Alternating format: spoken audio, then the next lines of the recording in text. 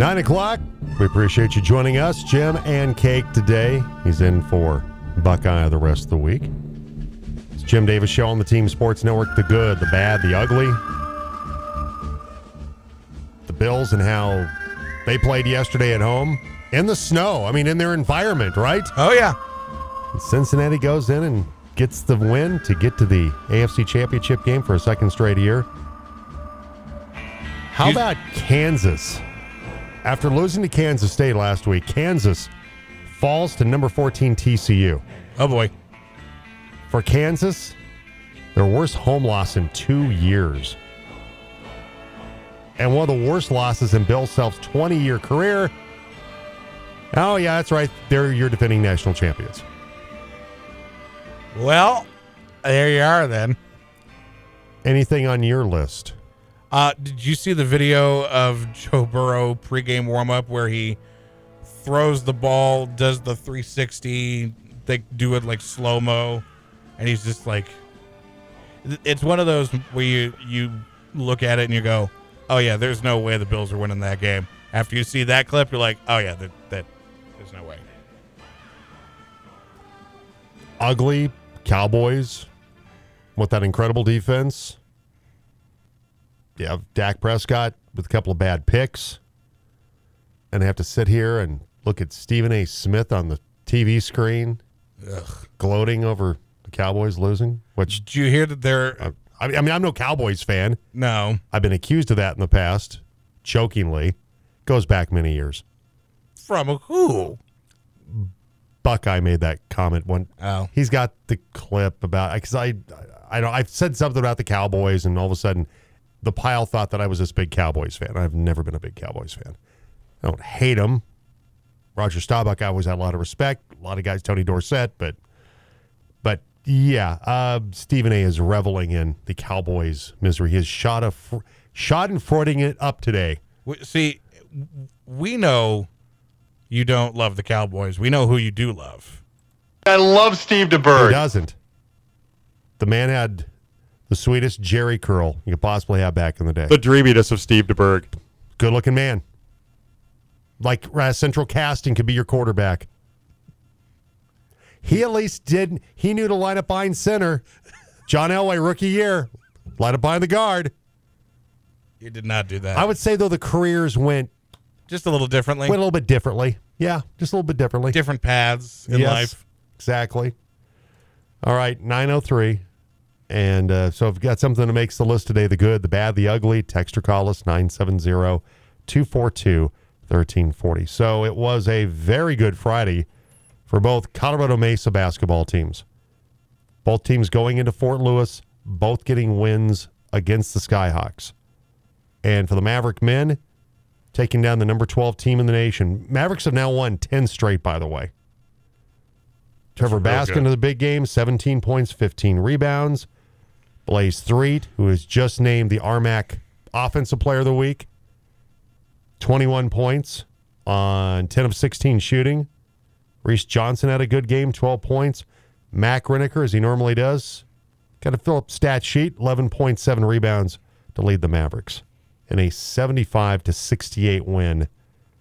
And so they've now won 10 straight. Maverick men are 10-2. They're 15-3 overall.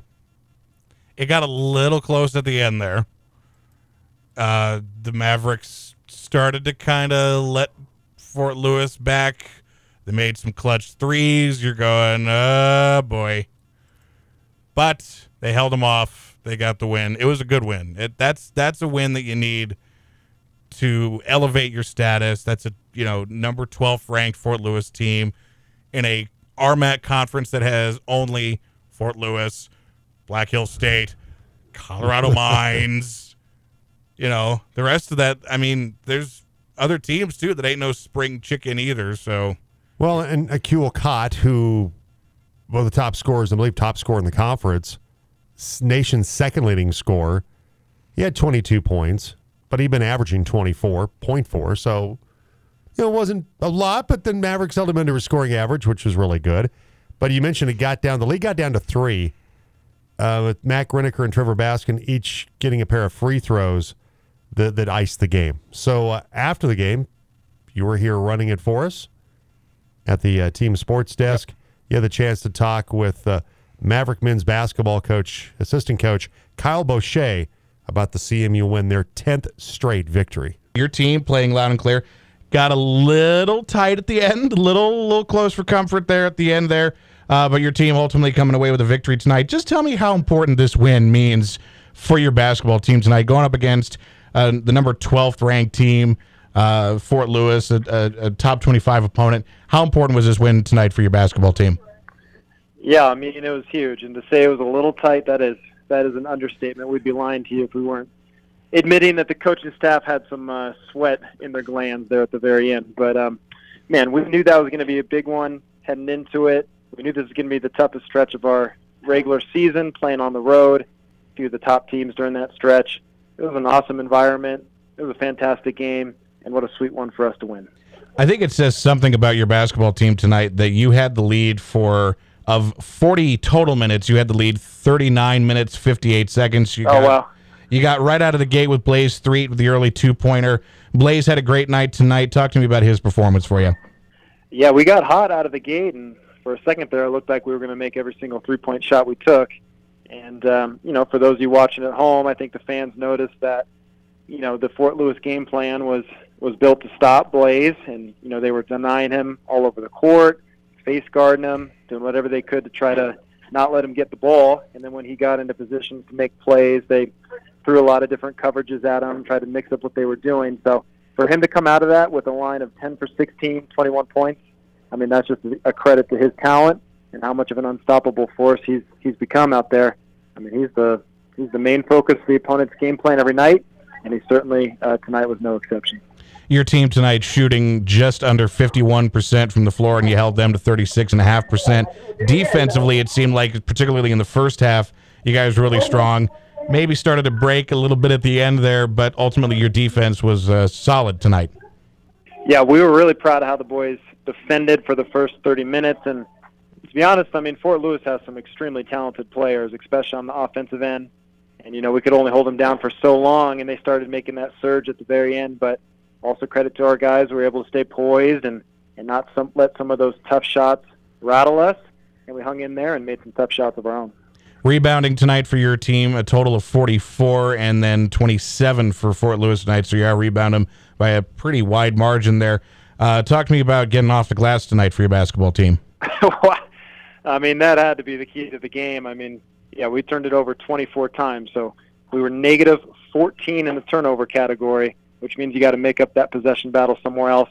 And we were fortunate enough to do that on the rebounding end. Looks like we were plus 14 on the rebounds. So there it is, evened up the possessions right there with the glass. And I mean, it started with Trevor Baskin. He was an absolute monster. Fort Lewis has some big, strong players on the team, and Trevor's athletic, but he is a little thin, and he used all his heart and might to go get those rebounds, and every single one of them was huge for us. And Baskin tonight with the double-double, 15 boards for you. That is outstanding. 17 points as well for him tonight. And you get a couple of days off. You get Tuesday to go to Westminster, so you get a little bit of a weekend here. You got a 10-game win streak going here at a time when, now things are starting to get pretty serious. You only got a few weeks left, but this is a weekend where your team can just kind of get some rest, take a couple days, and then you get ready for Tuesday. Yeah, we definitely got to take a day off, rest some tired legs, especially from the travel. And just like Coach said just now to the team, in the post-game huddle, look, I mean, Tuesday is going to be a huge game for us. It'd be real easy for an immature team to overlook that game on the road, to let the legs and, mental fatigue catch up to us. But a mentally tough team would understand how important that game on Tuesday is.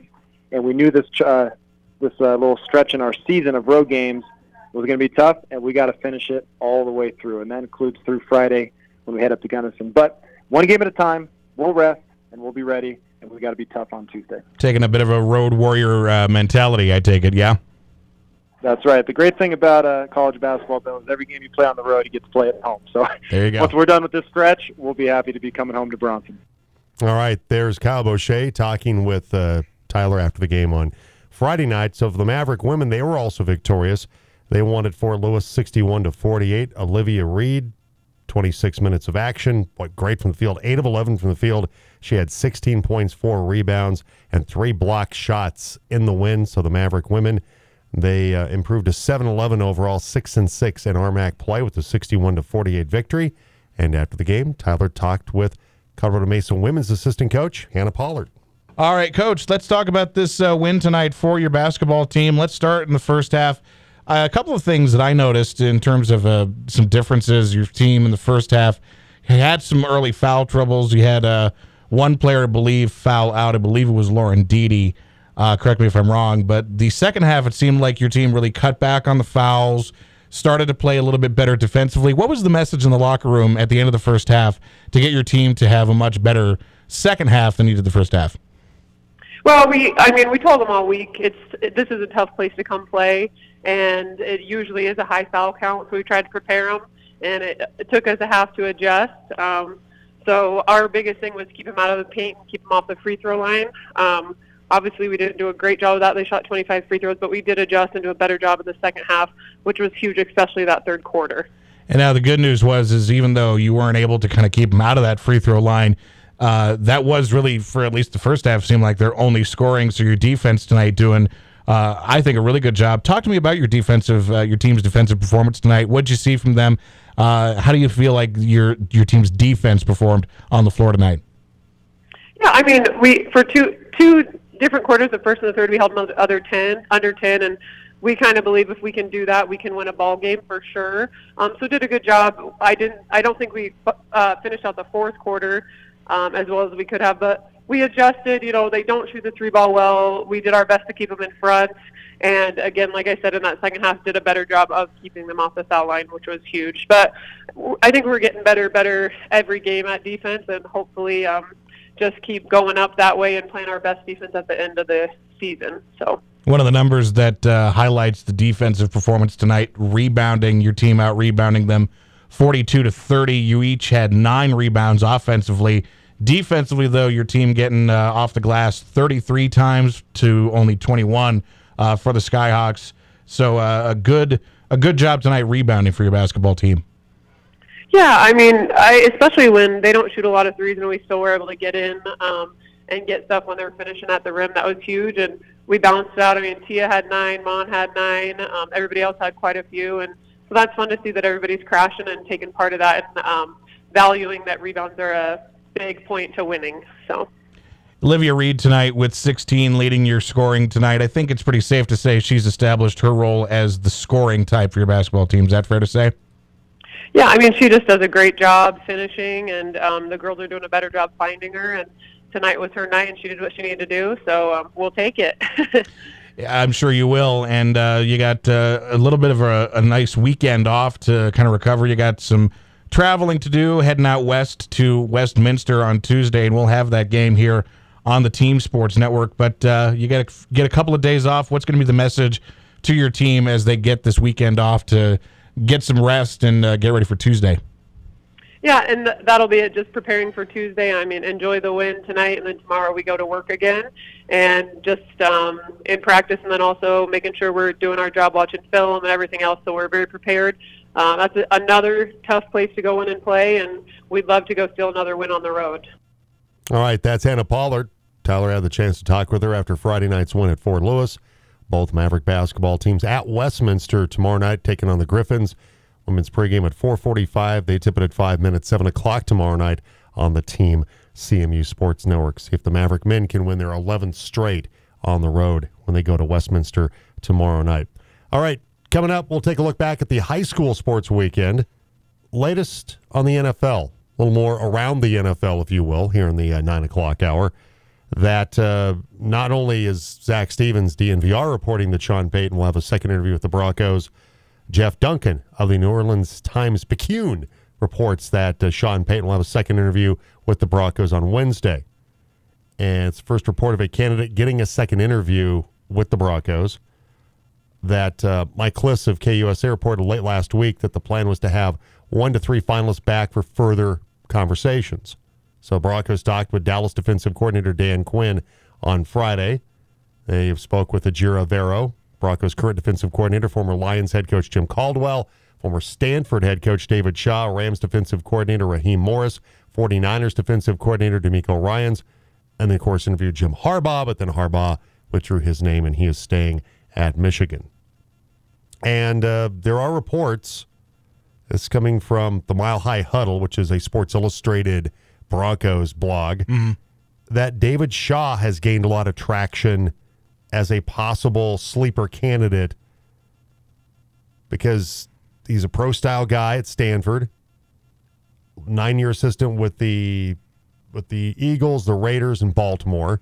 And so, according to Mike Kliss, Broncos' unofficial mouthpiece with 9 News, that David Shaw has garnered some attention. Likewise, we mentioned Jerry Rosburg, Broncos interim coach, that Jerry Rosburg sat down with the Broncos brass, kind of like into the season review, exit interview kind of thing. Right. And that they are supposedly, according to the report, considering Jerry Rosburg possibly as a head coaching candidate.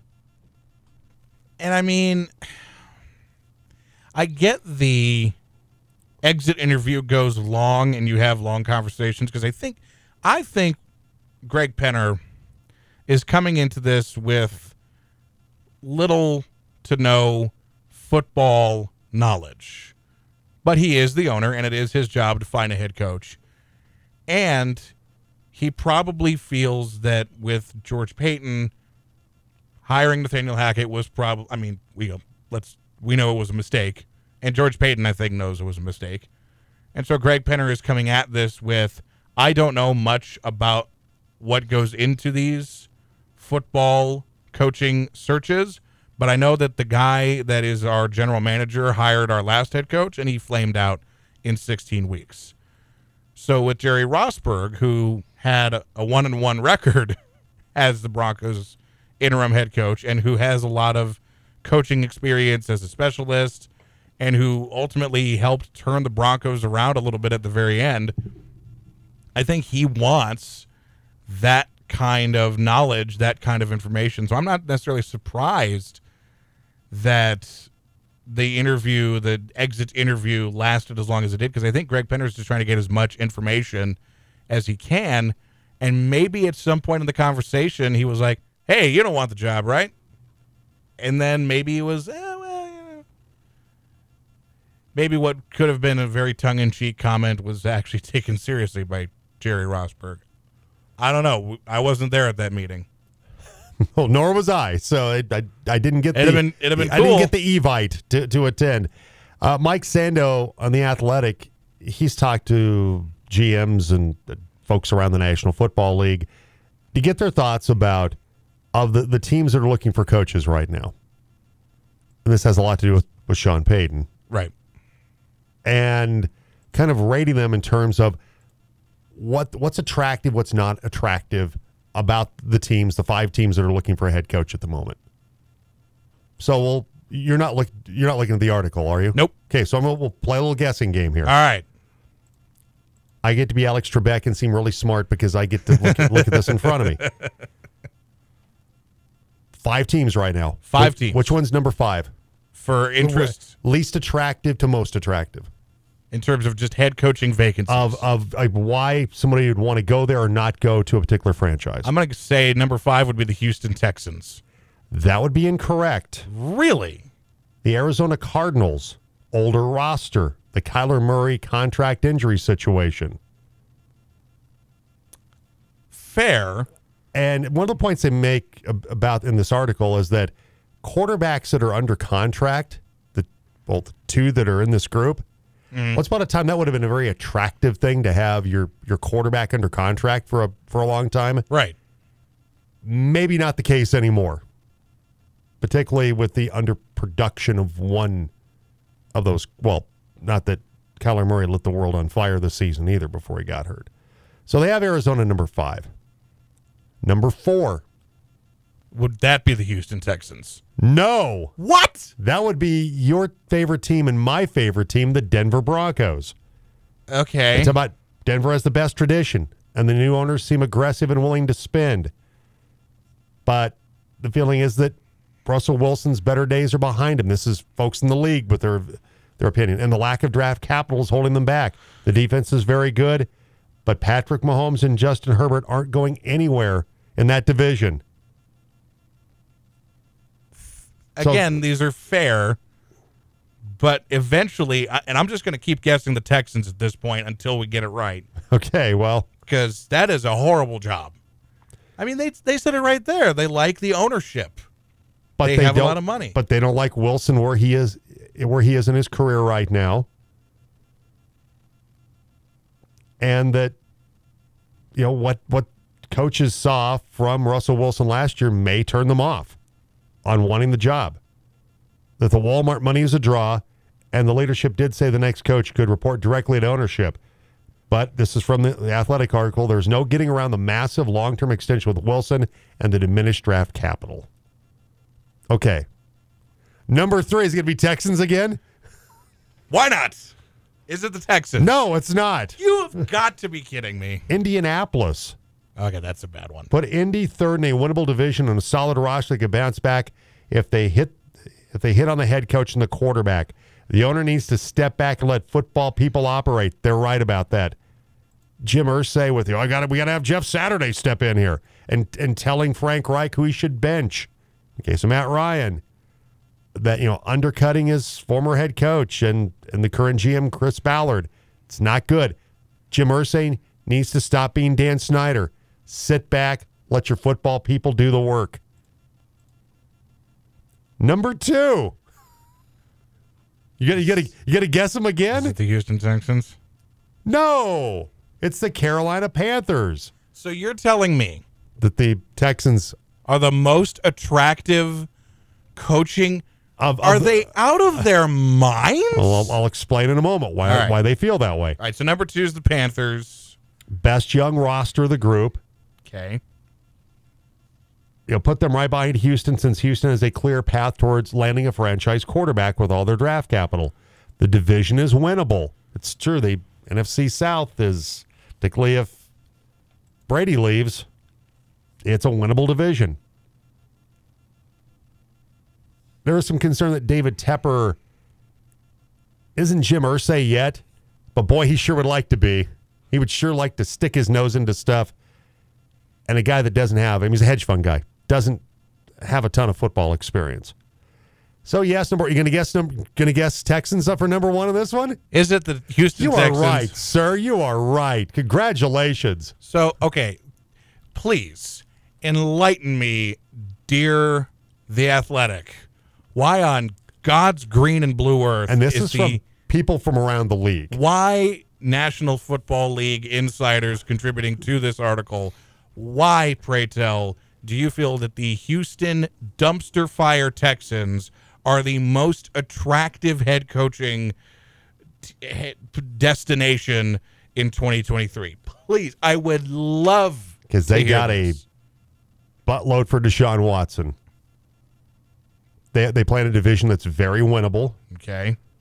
Jalen Petrie, Damian Pierce, who came on as a running back this year, Derek Stingley, young, talented players that they have a path to drafting one of the young quarterbacks this year.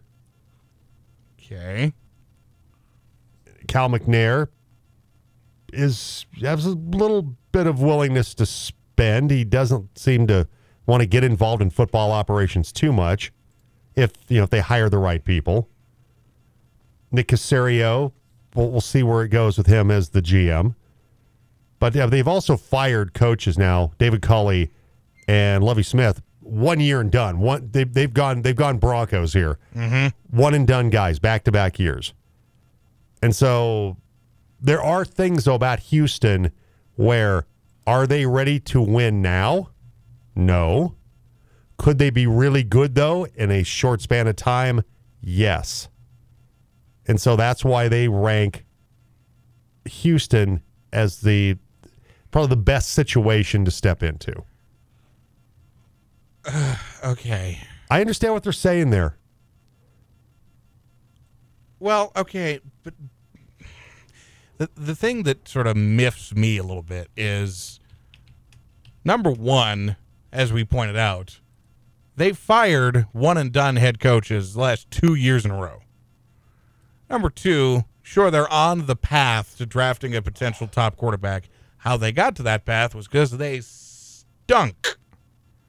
But they could not stink with the right coach and the right quarterback fairly quickly. But so that's going to be part of the thing for me is if I'm a head coach and I've got a rookie quarterback, not only am I going to have to be a head coach for what ostensibly would be the first time in my career if I get this job, because I'm assuming they're not in the Sean Payton, Dan Quinn drawing. Well, they have talked with Sean Payton, so they've had an interview with him. I believe it was a virtual interview. But, I mean, they've got the overall number one pick right now. No, I'm sorry, the Bears have the number one pick. Excuse me. They have the number two pick. And they have the number two pick. I'm sorry, looking at this here. This is with a mock draft where they trade with the Bears for the number one pick. But they got a shot at getting Bryce Young, because even if the Bears don't trade back, which, see, the Texans could very well make a deal because they've got the draft capital now. They could make a deal with the Bears to move up to number one to ensure whether it's Bryce Young, most likely, possibly C.J. Stroud, or Will Levis, but it's gonna be Bryce Young. I mean, come on, right? It's gonna be the Alabama quarterback. That way they can ensure they're going to get their guy. Now, it does not look like the Bears have any interest in any of those quarterbacks because they have Justin Fields, and they're still ready to roll with Justin Fields. So they're going to have their choice of quarterback, and they're still going to have picks to work with. And they're in a division that it's not the AFC West. While Trevor Lawrence has played well this year, the AFC South is wide open. There's no Mahomes, there's no Herbert, or whoever it's going to be in Las Vegas, Brady, whatever. Right. From that standpoint, I understand. As a fan, you feel hurt. You feel like they don't think our football team's worth it. I understand, though, if you're a coach walking in, there's a lot to like about the Houston job at the moment. Not necessarily maybe in 2023, but in 2024, you've got a young roster. You get Bryce Young. You add some pieces. Houston in a division that's very soft. Tennessee looks like they're on the decline now. That you could, as my late pappy would say, make hay while the sun is out. You could do quite nicely in that division very, very quickly. And if you're a coach, that's what it's all about. It's like, how soon can I win? AFC West, if Denver's going to be tough. That's going to be a challenge. You've got two of the best quarterbacks in the league. You've got to get past twice a season against each of those guys. And who knows what happens with the Raiders, where that's going to go. Right. I get it from that standpoint. I totally get it. So we'll see what happens. But they view other opportunities. Colts, same deal. They're in the South. They're a quarterback and a head coach away from probably being a pretty good football team. Although they were a head coach and a quarterback away from being a really good football team the last 4 years. And they're good, and they need Jim Irsay to stay out of it. Look, Carolina, kind of a similar deal. You get the right quarterback. That defense with Brian Burns and company is really good. They've got some skill guys. Foreman at the running back spot is emerged as a real star. That you go to Carolina playing in the NFC South, like the two South divisions are soft. They're doughy soft. Yeah. And it could work pretty well if you're Sean Payton or whoever ends up getting one of those jobs. All right, 9:29, Jim along with Cake today. So, like the latest, Sean Payton expected to have a second interview with the Broncos on Wednesday. Have not heard anything about any of the other candidates just yet. In terms of, it looks like they'll probably get down to 3. That's the thing I keep reading. So we'll see what happens. We will see. All right, I should have probably used this for good call, bad call. Got one more thing I want to talk about here before we take a break. Okay. We almost had a neutral site AFC championship game. Almost. Lamar Hunt, owner of the Chiefs, years and years ago, proposed neutral site conference championship games. And it's been something that's been considered for years, always rejected until, look, because of what happened with Buffalo and Cincinnati, that led to this decision to have a neutral site championship game if Buffalo happened to get into the AFC championship game. They sold it out in a hurry. And the NFL made sure that you knew they sold it out in a hurry. And one of the things that Lamar Hunt was always lobbying for about why a neutral site championship game, because it would have like a collegiate feel, like you'd have fans from both teams, equal numbers, like a college bowl game. And it would provide a different environment than what you normally see in an NFL game, which is predominantly home fans. Right. Even though we've seen at times, even over at Empower Field a Mile High, lots of fans from other teams, but it's never been a 50-50 kind of situation like it would have been in Atlanta if the Bills had won. Right. And so, look, there's a motivation behind why the NFL, hey, look how quickly we sold this thing out. They're setting the stage for down the road to get 24 of the owners to agree to a neutral site game for both the AFC and NFC championship. Don't be shocked to see them get cities to bid on it like they do for the Super Bowl. You know, it doesn't mean as much to be the number one seed if now you're going to be playing at a neutral site in your conference championship game. Right. Because at that point, it's almost irrelevant. I still prefer it the way it is. But don't be shocked that within the next year or two, because this was a little bit of a dry run to see what the interest would be, and the interest was phenomenal. Phenomenal. I will counter this with the how can you guarantee it being a neutral site? Because like the Super Bowl the last 2 years, the Rams were in L.A. when they won it. The Buccaneers were in Tampa when they won it. Same deal. You can't guarantee it. So then what's the point of it making neutral if you can't guarantee it? Cities will bid for it. Well, like the Super Bowl, though. You're hoping to get there. Same with the conference championship game. You hope to get there. There's no guarantee that you'll get there. You bid on it. And say if you're Denver and you get the AFC championship game. Which would be cool. And the Broncos don't get there. You're still going to get fans coming in, spending money in Denver to be at the AFC championship game. And traffic. But in traffic, or thank goodness we don't have to worry about that living over here. You're still going to generate revenue in that city. Right. Like you do at the Super Bowl. I think they're going to take the same approach at, hey, if you win and you get there and you get to host, awesome. Like the Super Bowl for the Rams and Bucks. Good for you. They'll approach it the same way they do at the Super Bowl.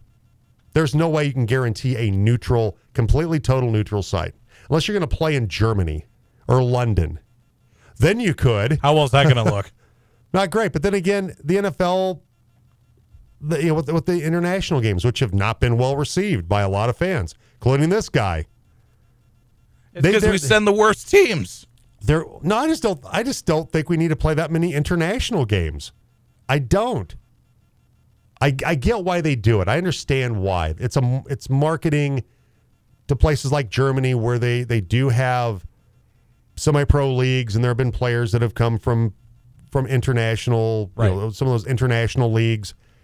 I get that. London, American football's popular there because we've had games there. Mexico City, I get it. I don't like it, but I understand the reason why they feel like it's beneficial. But fans have not been thrilled about it. And what has the NFL done? They've just added more games. They don't care what you think about it. It's the almighty dollar. It's not the money. They don't care because guess what? You're still going to watch. Especially if it's your team. Once again, I go back to the whole thing of remember when with kneeling and some of the things that went on, the NFL's killing itself. Nobody will watch anymore. Nobody's going to watch it anymore. This year, the best average game attendance in 6 years. So much of the NFL killing itself with things that had happened. Yeah. Either things that involve protesting, social justice, or in the case of doing things fans don't like playing more international games.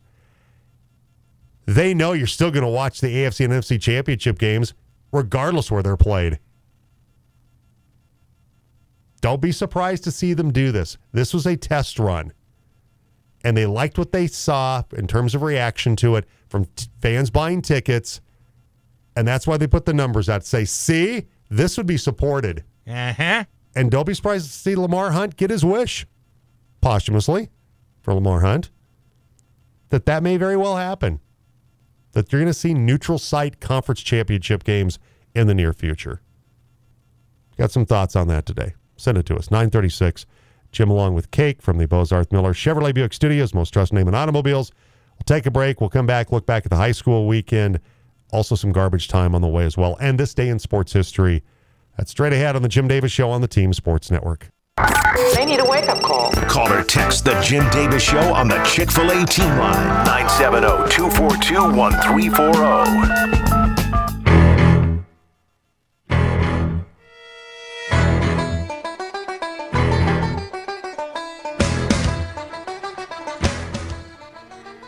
Welcome back. Jim along with Cake today, the Jim Davis Show on the Team Sports Network.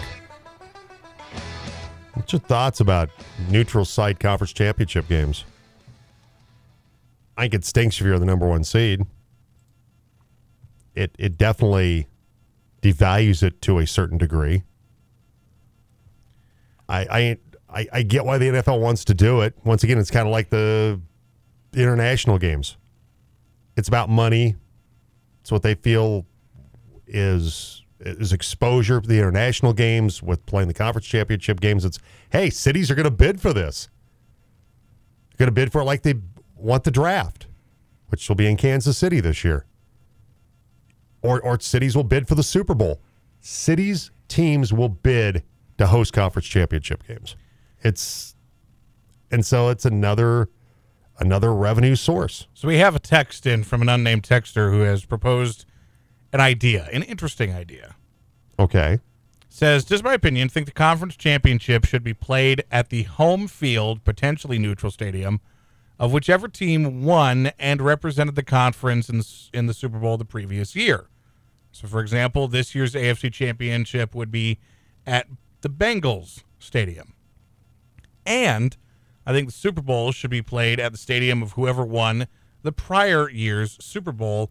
That way, these cities get the opportunity to reap the financial benefits of these events, and the Pro Bowl should be played at the stadium of the Super Bowl losing team of the previous year. So, first of all, they've basically killed the Pro Bowl at this point. Well, it's a flag football game with Peyton and Eli coaching, it's to me it's pointless because it was pointless before. It's pointless when they padded up and played. Yeah, it's to me I don't.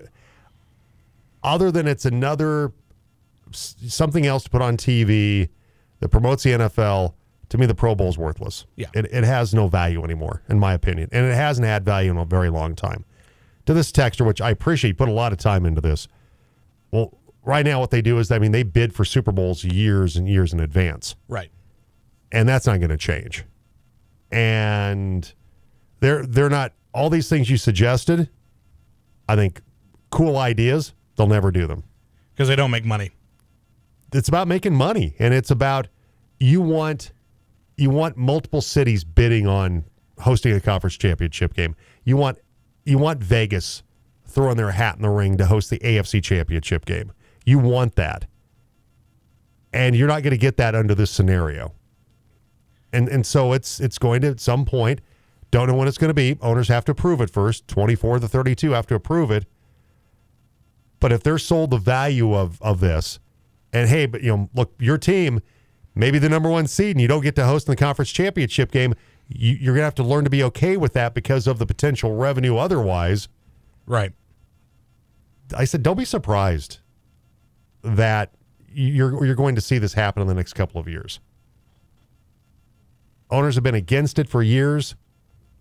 This year, because of what happened with the Bills and the Bengals, afforded the opportunity, unfortunately, for them to give this a little test market. While the game's not going to be played in Atlanta, they saw what the demand was. and it was through the roof. So don't be surprised when it happens. For Bronco Sarge, a phone appearance and now a text appearance. Broncos better not let Sean Payton out of the building on Wednesday. And with the gif of no Denver Broncos fan shall wish any divisional rival team any Super Bowl success from Mr. B. I'm not wishing the Chiefs success. No, I'm not. Sorry, not. All right, so we had a busy high school sports weekend. Lead things off with boys basketball. Fruita Monument boys basketball team won their 13th game of the season with their 73-25 win at Battle Mountain Saturday. Wildcats forward Daniel Thomason led the way with 17 points. He also had a three-pointer as Fruita improves to 13-1. Jet Wells added 2 3-pointers and 12 points to the Wildcats. Fruita plays on Montrose tomorrow night, and Wildcats head coach Jake Aguirre says they're ready for the challenge. We've seen a few of their games, and we understand what they have. And like I said, man, Bo does such a great job with his guys. There's a reason why the program is where it's at. It's a reason why the program does well every year is because he gets his guys play right for him. You can hear that game on the Monkey with girls pregame at 5:45 and the boys tipping it off at 7:30. You can hear the game at 95.7 in the Grand Valley and 93.5 in Montrose. The defending SWL champion Redhawks won at Eagle Valley 70-54. Montrose forward Caleb Ferguson scored 19 points. The Redhawks improved to 10-2 overall. Grand Junction lost their Southwestern League opener and falling at Durango 55-43 on Saturday. Tigers forward Will Applegate scored 13 points with Cam Ochoa adding 9 as Grand Junction drops to 6-8 overall, 0-1 in league. Grand Junction plays at Central tomorrow night. Santana Martinez scored 15 points, leading Central to a 65-47 win at Montezuma Cortez on Saturday. The Warriors improved to 10-4 overall. They're now 1-0 in the SWL after winning at Durango 43-41 on Friday. Defending 5A Western Slope League champion Palisade opened league play with a 57-42 loss at Glenwood Springs Friday night. The Bulldogs' Luke Fay scored 25 points in the loss as Palisade slips to 8-8 overall. They're 0-1 in league. And the Delta boys basketball team is 4-1 in the 4A Western Slope League after picking up a 68-64 home win over Moffat County Saturday. The Panthers are 6-7 overall. And as far as girls basketball, the defending Southwestern League champion Fruita Monument girls basketball team won their 11th game of the season with a 52-8 win at Battle Mountain Saturday. The Wildcats' Liv Campbell scored 16 points and he had 3 3-pointers as Fruita moves to 11-3. They play at Montrose tomorrow night on the Monkey. Elsewhere, the Montrose girls, they are 10-3 after winning at Eagle Valley 57-36 on Saturday. Montrose freshman Macy Oberg scored 19 on the win. Central drops to 1-1 in the Southwestern League after losing at Durango 45-39 on Friday night. The Warriors are 7-6 overall. They play at Grand Junction tomorrow night. The Tigers opened SWL play with a 40-21 loss at Durango. The Tigers are 0-14 overall. They're 0-1 in the SWL. Palisade girls dropped their Western Slope League opener and losing at Glenwood Springs 56-28 Friday night. The Bulldogs' Addie Ritterbusch scored 13 points with Palisade dropping to 5-11 overall. They're 0-1 in the WSL. Delta girls basketball team, they're 4-0 in the 4A Western Slope League after picking up a 65-32 home win over Moffat County. The Panthers' Tatum Miller scored 13 points with teammates Kylie Huff and Taylor Summers each scoring 12 points apiece. Delta's now 7-5 overall. And in wrestling, the District 51 Phoenix girls wrestling team won their third straight tournament and winning their MLK tournament at Central High School on Saturday. The Phoenix had 6 first-place finishers and finished with 276 points to win the team title. Olathe took second in the team standings. In boys wrestling, Grand Junction finished 35th at the top of the Rockies tournament at Centaurus High School. Tigers' 165-pound Dominic Jones was Grand Junction's highest placer, taking 6th. Palisade defeated Delta in their duel 58-22. All right, and it's time now for This Day in Sports History. That's the story of the greatest sport moment in all of history. It's time to take a trip back in time. It's This Day in Sports History. All right, 1944, the Detroit Red Wings defeat the New York Rangers 15-0 at Olympia Stadium to set an NHL record for consecutive goals.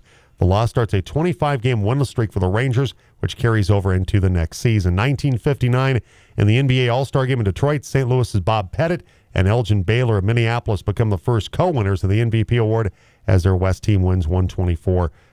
1975, Ralph Kiner elected to the Baseball Hall of Fame in his 15th and final year of eligibility. 1979, Willie Mays is named on 409 of 432 ballots and elected to the Baseball Hall of Fame in his first year of eligibility. And 1988, Steffi Graf wins the Australian Open with a 6-1, 7-6 win over Chris Evert. 9:48, we'll take a break. We'll wrap it up with some garbage time. That's coming up on the Jim Davis Show on the Team Sports Network. It's a good show. Probably the best show around. The Jim Davis Show on Colorado's sports leader, The Team.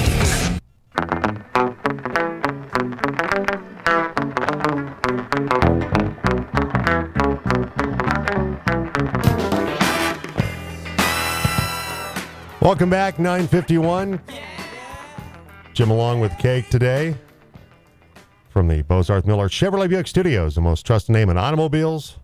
All right, it's time to open the lid, hop in. It's garbage time. We're taking out the trash. It's garbage time on the Jim Davis Show on the Team. Oh, I love trash. All right, remember when we were talking about, hey, Dan Quinn might bring in Brian Schottenheimer? Mm-hmm. Because Schottenheimer was there when Russ had some really, really good seasons. Right.